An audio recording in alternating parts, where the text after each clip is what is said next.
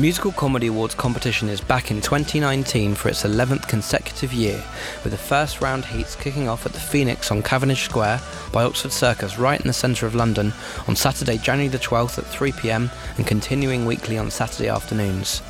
Each of the 4 heats will feature an established headline musical comedy act, but more importantly, will feature 12 of the best new musical comedy acts in the world, with the audience and judges voting some of them through to the quarterfinals, the semi-finals, and then the grand final at the Bloomsbury Theatre on Saturday, April 13th, headlined by YouTube musical comedy stars the Brett Domino Trio.